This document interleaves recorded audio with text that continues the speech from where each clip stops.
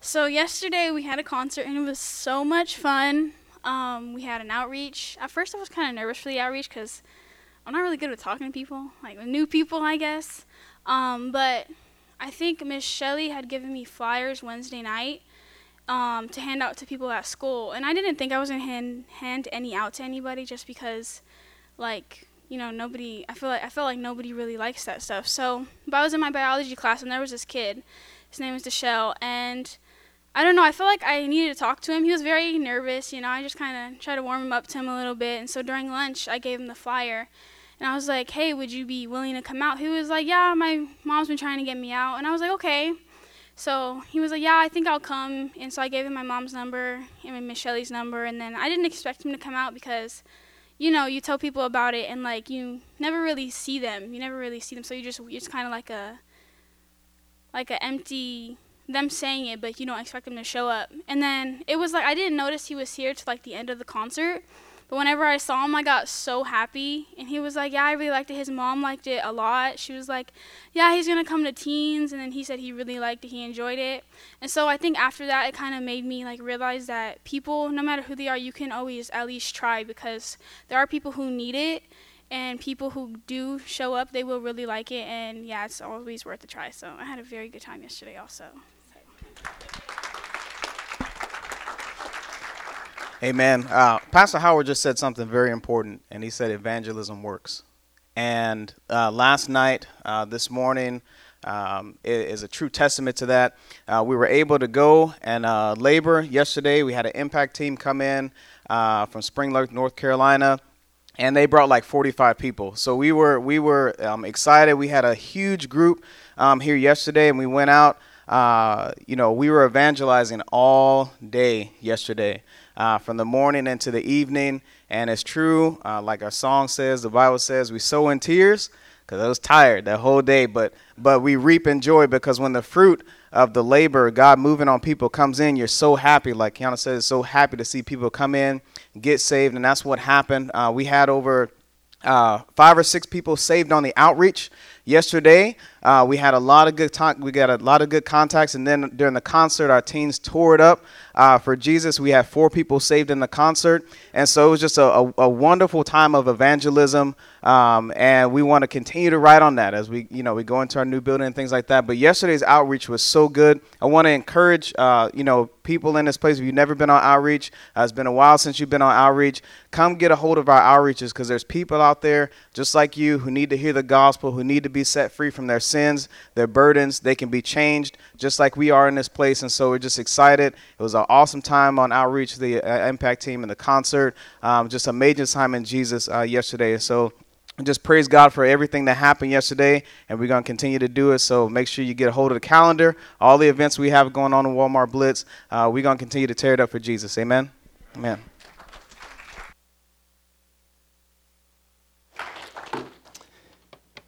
Wonderful testimonies. You got your Bibles this morning, Genesis, book of Genesis, chapter 18. Genesis 18. The book Flyboys, written by Bill O'Reilly, are the accounts of pilots flying missions in Japan or into Japan during World War II. It's interesting to read. As you read that, the pilot's life span was 8 months. Imagine signing up for that mission. Is likely to die very quickly. But these pilots knew the risks. They signed up and they began to fly. Amen. But they were constantly being targeted and shot down by the Japanese.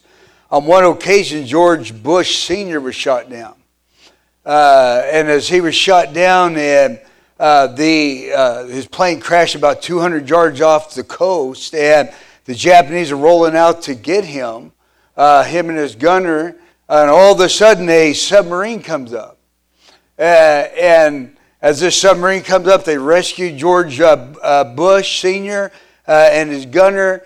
But what happened was the people of the island, the Japanese soldiers, were so shocked it's actually changed the war, at least in that part of the world anyway, on that island, changed the mindset of the people.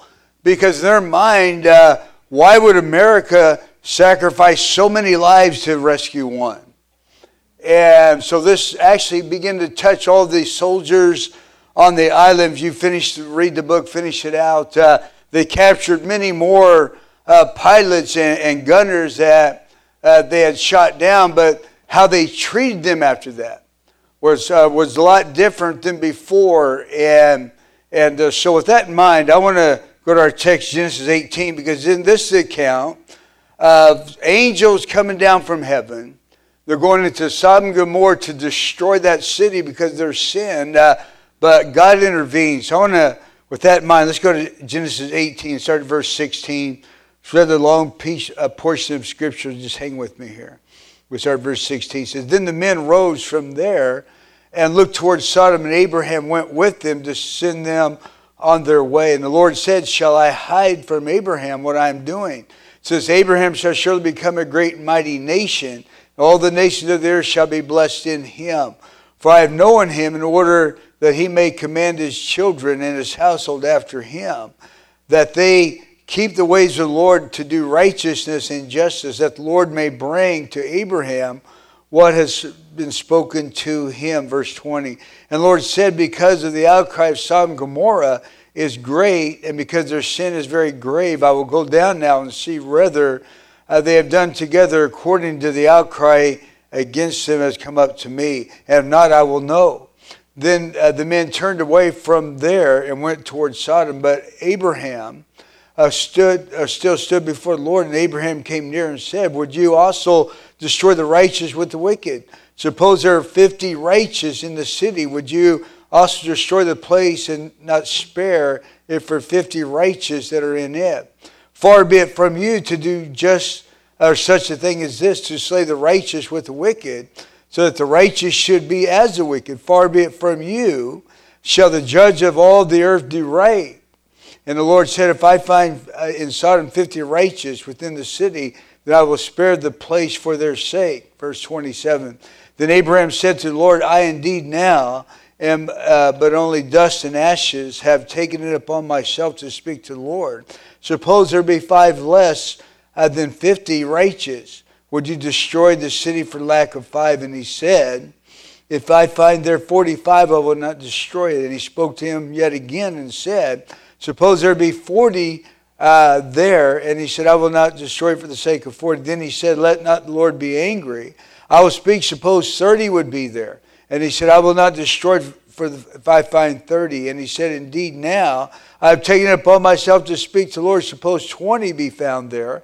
And he said, I will not destroy it for the sake of 20. Then he said, Let not the Lord be angry. I will speak but once more. Suppose 10 be found there. And he said, I will not destroy it for the sake of 10.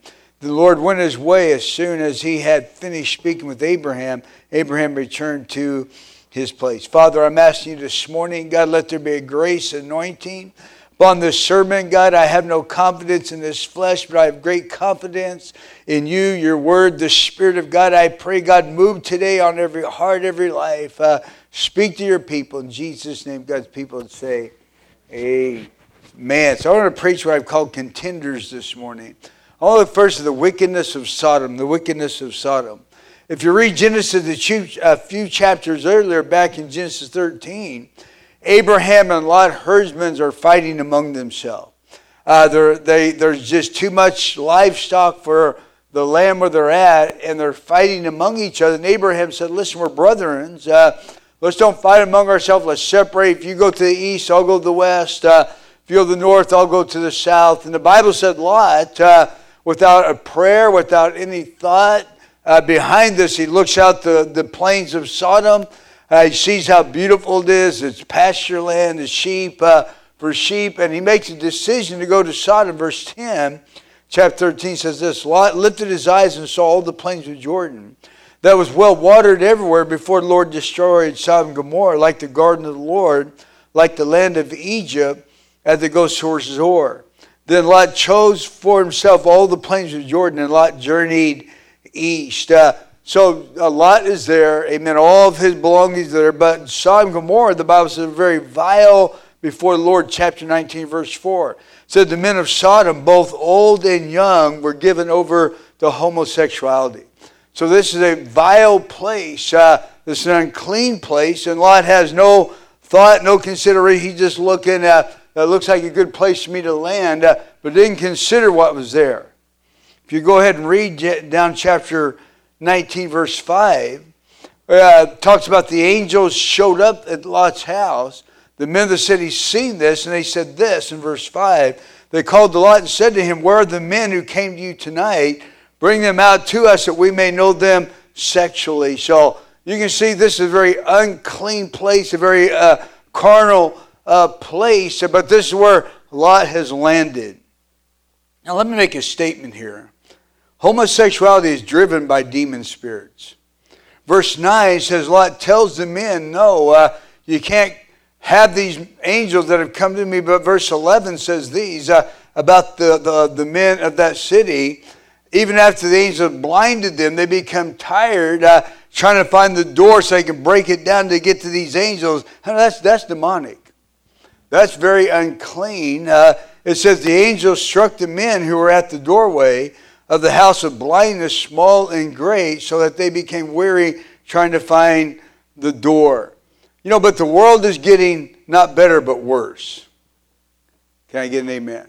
The world's not getting any better. 2 Timothy 3, Paul says the last days will be, there'll be a loss of decency among everybody. It says this, in the last days, perilous times will come. For men will be lovers of themselves, lovers of money, boasters, proud, blaspheming, disobedience to parents, unthankful, unholy, unloving, unforgiving, slanderous, without self-control, brutal, despisers of good, traitors, headstrong, haughty, lovers of pleasure rather than lovers of God. That's our generation. As we look at it, it's far worse than even Sodom and Gomorrah. I know that was very unclean, but today that's kind of normal among a lot of people. It ain't right by far, but 2 Timothy says, listen, this is worse. Every human decency is going to be taken out of mankind. They're going to be giving themselves over to self-depravity, whatever they want, no consideration of anybody else. That's kind of where we're at today. You know, our text shows us how our surroundings influence our behavior. How many believe that? If you hang around somebody long enough, you're going to become like them.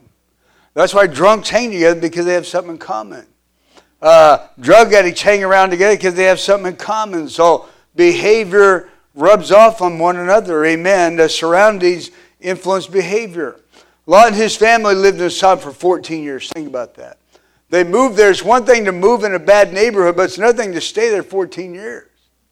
So Lot stays there for 14 years, but his family pays the price. The Bible said his two older daughters and son-in-laws are totally influenced by Sodom and Gomorrah. When these angels come in and pronounce judgment, hey, we're going to judge this place. Tells Lot, hurry, go to your sons, your daughters, whoever's here, get them out of this place because we're going to judge it. The Bible said they laughed at him, thought he was just kidding. We see the influence in Sodom's life himself, or Lot's wife himself. The Bible said the angel had to basically drag him out. He's slow moving. Listen, when God said, I'm going to judge this place, sulfur's going to come in like missiles, I'm running. Come on, I'm out of there quick. But Sodom, or Lot, is taking his time. The Bible said he's lingering, dragging his feet. They're actually grabbing him by the hand, pulling him out of town. His wife, we know, looks back. She cannot imagine living outside of Sodom and Gomorrah, living without that. She's turned into a pillar of salt. His two youngest daughters are influenced by the ungodliness of Sodom. The Bible says when they get out of town, they get on the mountain, they commit incest with their father. How many know that's a bad influence? You know, too bad Lot wasn't more like Noah. The Bible said 10 out of 10 people could not be found righteous out of 500,000 that lived in Sodom and Gomorrah. Think about that. God couldn't find 10 people out of 500,000. Noah, with the same surroundings, though, built a work for God and preached faithfully. And on the day of escape, his wife and 3 sons and their wives all entered into the ark. So we can't buy the lie that says, I can't live clean in an ungodly world. We can live for God. We can live clean. We can be a light for the Lord. Can you say amen? We can be a right church, a righteous church, hold up a light for God, be a light for God. We can do that. 2 Corinthians 6:14, do not be unequally yoked together with unbelievers. What fellowship has righteousness with lawlessness, and what communion has light with darkness, and what accord hath Christ with Belial, and what part has a believer with an unbeliever? Verse 16, what agreement hath the temple of God with idols? For you are the temple of the living God, and God has said, I will dwell in them, walk among them. I will be their God, they shall be my people. Therefore, come out from among them, be separate, says the Lord. Do not touch what is unclean, I will receive you. I'll be a father to you, and you shall be my sons and my daughters, says the Lord Almighty. God said, listen, we're living in a bad world, an unclean world, but listen, we can live for God and be righteous here. We can do that. We can have a righteous testimony, and we can say, I'm going to live clean, going to live right, and do what's right. Let's look secondly at the contenders here. We see through Abraham that our prayers definitely make a difference. The Lord and two angels come down to see the wickedness of Sodom and Gomorrah.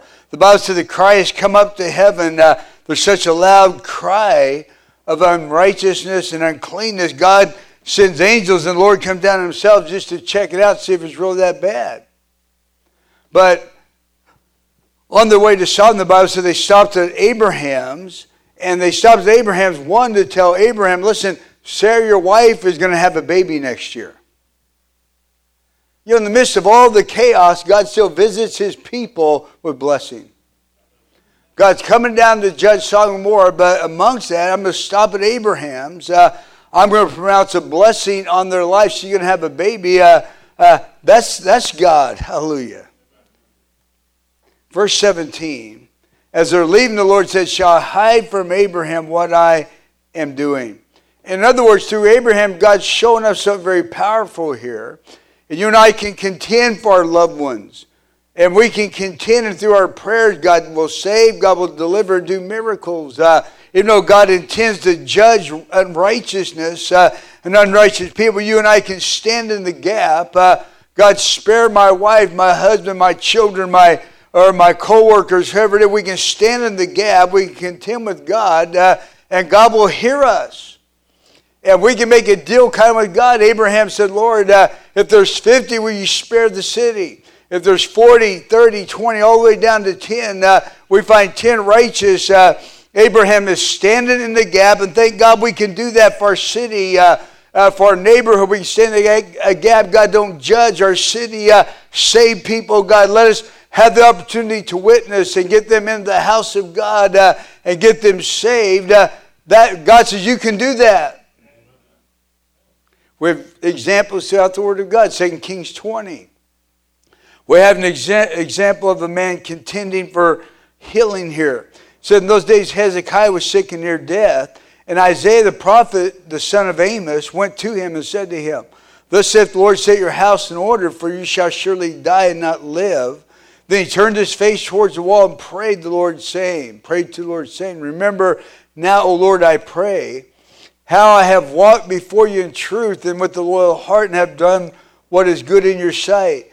And Hezekiah wept bitterly, and now it happened before Isaiah had gone out in the middle court, the word of the Lord came to him, saying, return and tell Hezekiah, leader of my people, thus saith the Lord, the God of David, your father, I have heard your prayer, I have seen your tears, surely I will heal you. On the third day you shall go up to the house of Lord. I will add 15 years to your life. I will deliver this city from the king. And it goes on. But here's a man contending.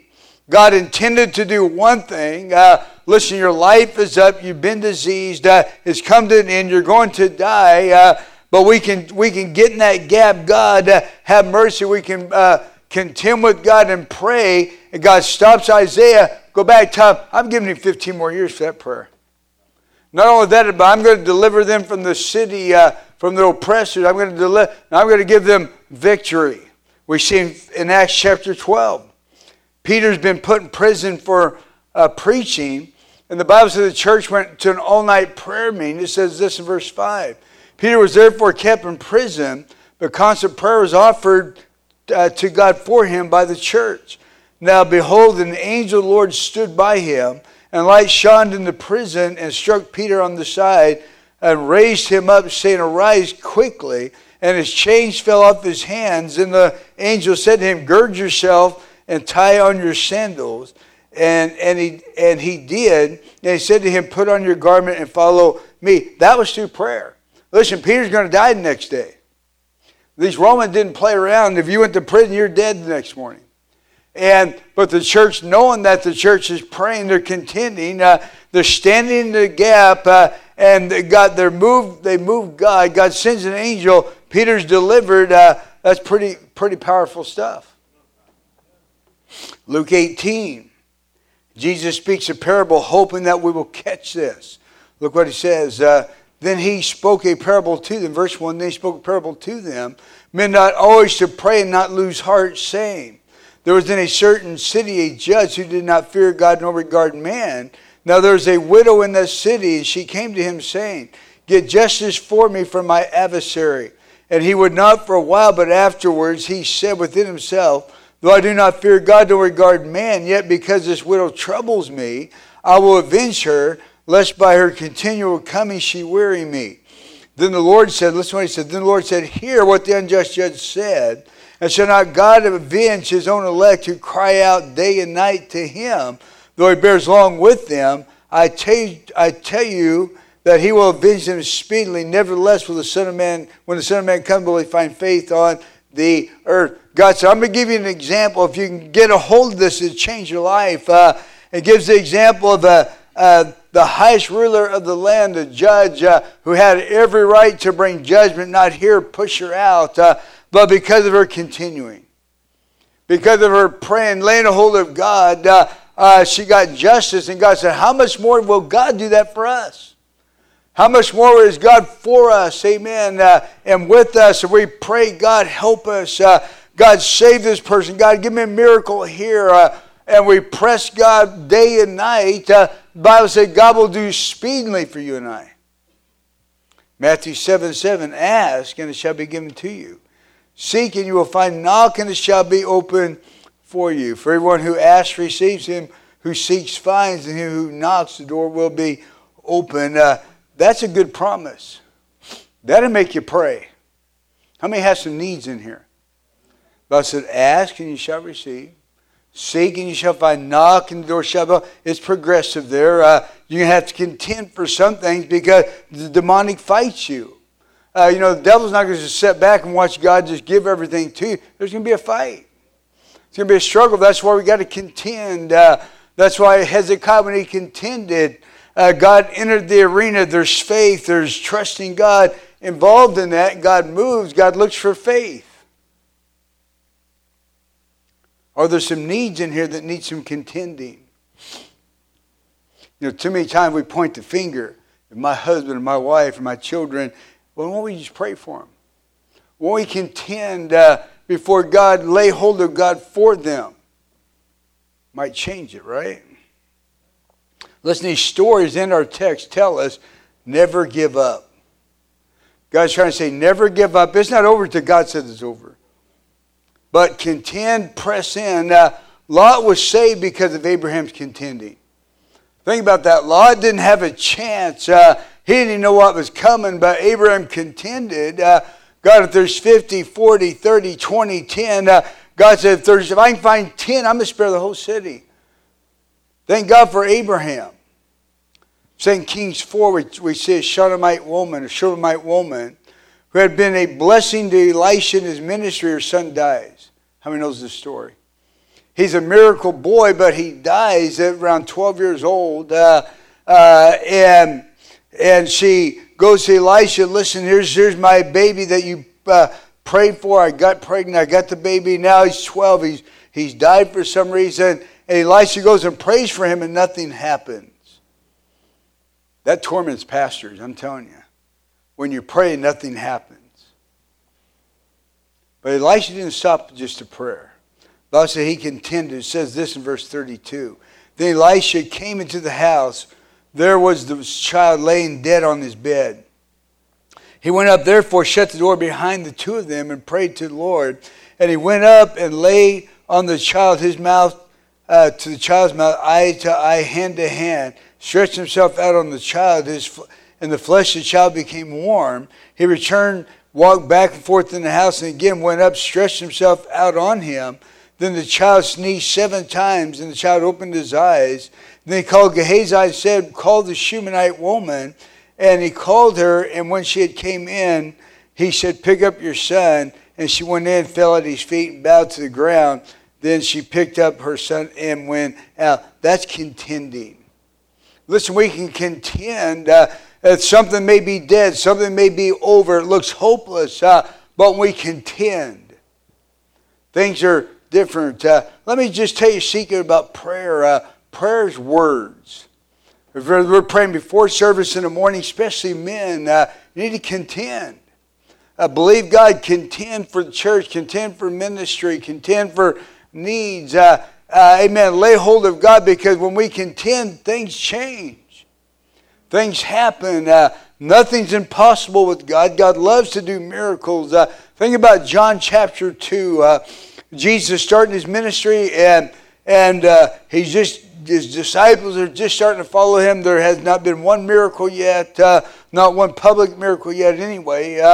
And they come into a wedding, and back then their wedding feast was the responsibility of the couple. Basically, they had to feed everybody and supply all this. And their young couple, they didn't have the resources to run out of wine. You know the story. And Jesus' mother said they don't have any wine. In other words, the stipulation would have been on that marriage, if they can't supply for a wedding feast, how are they going to supply for their wedding or their marriage? And there would have been just a bad look on their life. There would have been a statement made against them, that marriage is going to end in failure because they can't even do this. And Jesus' mother says, hey, they have, and Jesus did a miracle just to be a blessing. Listen, God loves to do miracles. That's what this tells us. God loves to bless his church, do miracles for his people. And when we contend, we will see the hand of God. Let me ask you, is there a need in your life that seems impossible? I encourage you to contend and ask God for a miracle. You know, I'm encouraged as I look at Abraham. I know Abraham wasn't perfect. He didn't always make the right decisions. He had struggles of his own. But God's not looking for perfect people.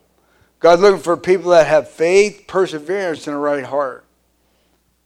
Abraham is not the father of our faith because he did everything perfect, but because he had a heart for God. And he believed God. And it says this in our text, verse 19.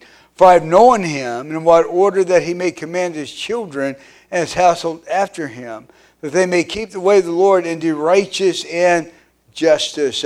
When our hearts are right, our hearts are for God, that's what God's looking for. Look, lastly, reaching the lost world for Jesus. Verse 17. The Lord said, Abraham shall surely become a great mighty nation. All the nations of the earth shall be blessed in him. Abraham is a picture of the church here. Lot is the people in the world trapped by sin and are desperate. Abraham is a picture of the church. He said Abraham is going to become a great and mighty nation. God has good things for his life. How many know God has good things for his church? But Lot represents the people. We live in a world, a city with lost people. Amen. People are lost in all kinds of sin today. All kinds of things are people in bondage and slavery to different things. And we need some Abrahams. We need some Abrahams in the church, men and women in the church that care enough about people that are lost in sin to touch God for them. Amen. Abraham cared enough about Lot and his family and not just them, but the whole city that he went to God for them. Jesus said in Mark 16:15, go into all the world and preach the gospel to every creature. He that believes shall be saved. You know, God cares about every soul. But the truth is, people are trapped and lost in sin. People are dying in sin every day.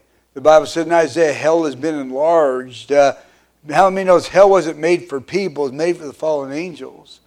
But because of sin, the Bible said hell enlarged itself and now swallowing up sinners. Matthew 28:19, go therefore, make disciples of all nations, baptizing them in the name of the Father, the Son, and the Holy Ghost, teaching them to observe all things I've commanded you. And lo, I'm with you always to the end of the age. In other words, Jesus said the church's business is to get people saved, to witness, to disciple them, teach them, and keep them in God's fold. That's the church's responsibility. We're not just here to, amen, to God bless me with a new car, a new house, so I can have life easy. We have a commission. We have a command, and that is to get people saved, work with them, lock them in the house of God, and be used by God to evangelize.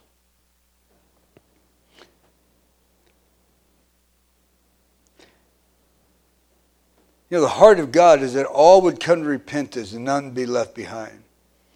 You know, the whole thrust of the book of Acts, the first church, was evangelize and reach souls for the kingdom of God. You know, as we look at humanity, we can either complain about how bad it is or we can preach to them. We got a lot to complain about today. But you know what? My dad told me a long time ago, doesn't do anything to complain anyway. Doesn't do any good to complain. Nothing changes through complaining. But listen, we can pray, we can witness, preach, and that does change folks. You know, the truth, not all souls are going to make it. That's the sad truth. Not everybody's going to make it. Lot's two oldest daughters, his son-in-laws, didn't make it out. But they heard the gospel anyway.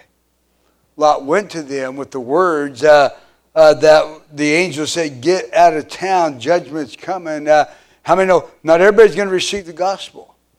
Not everybody's going to receive your words. Somebody is going to think you're crazy. They laughed at Lot. There's going to be people laugh at you. There's going to be people say, get out of my space. But listen, they have a right to hear anyway. You know, Pastor Howard and these Walmart blitzes are designed to bring the gospel to sinners that would normally come to church, and the design is to rescue them from sin where they're at. You know, the devil's on the move. Sin is running rapid. Many people are trapped and will die in their sins, but we have a rescue plan. Come on, we have the rescue plan. We have it. Jesus said, go and preach to every creature, work with them, disciple them. We have the plan, the rescue plan.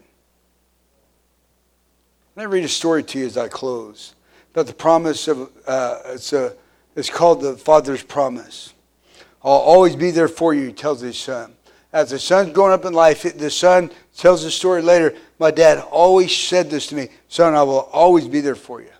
No matter what circumstance you find yourself in, no matter what you're up against in life, I will always be there if you need me. 1989, an earthquake almost flattened all of Armenia. Over 30,000 people were lost within 4 minutes. In the midst of all the confusion of the earthquake, a father rushed to his son's school. When he arrived there, he discovered the building was flattened. Standing there looking at what was left of the school, the father remembered a promise he had made to his son. No matter what, I'll always be there for you. Tears began to fill his eyes as he looked. It looked like a hopeless situation, but he could not take his mind off his promise. Remembering that his son's classroom was in the back right corner of the building, the father rushed there and started digging through the rubble. As he was digging, other grieving parents arrived, clenching their hearts, saying, my son, my daughter, crying. They tried to pull him away and said, listen, it's too late. They're all dead. It's hopeless. Then he said back to them, can you help? Even the police officer and the firefighters told him, listen, you should just go home. To everyone who tried to stop him, he said, are you going to help me now? Then they did not answer him, but he continued digging for his son stone by stone. He needs to know for himself, is my son alive or is he dead? This man dug for 8 hours, then 12 hours, then 24 hours, then 36 hours. Finally, in the 38th hour, as he pulled back a boulder, he heard his son's voice. He screamed his son's name, Ahmed, and the voice answered him, Dad, it's me, Dad. Then the boy added these priceless words. I told the other kids not to worry. I told them, then if you're alive, we will be saved because you will keep your promise as you always have. What a great story. That's a real story. Listen, God's promise lives through His church. And I believe that God counts on every one of us to pull the stones back. And when the world says, hey, it's no good, they're too lost, they're too far gone, keep pulling the stones back. Keep evangelizing, keep witnessing, keep at it, because listen, you pull one boulder over. The cry come out, thank you for safe, thank you for giving me the word, and it'll all be worth it right then. Listen, Sodom and Gomorrah was as bad as it gets, but God said, I still care about them. Sent angels there. Abraham intercedes. Lot gets out. God cares about His world He made. God loves people. The question is, do we have the time and will we contend for the loss? Let's bow our heads this morning. If I can get every head bowed, every eye closed. Give me a couple more minutes here.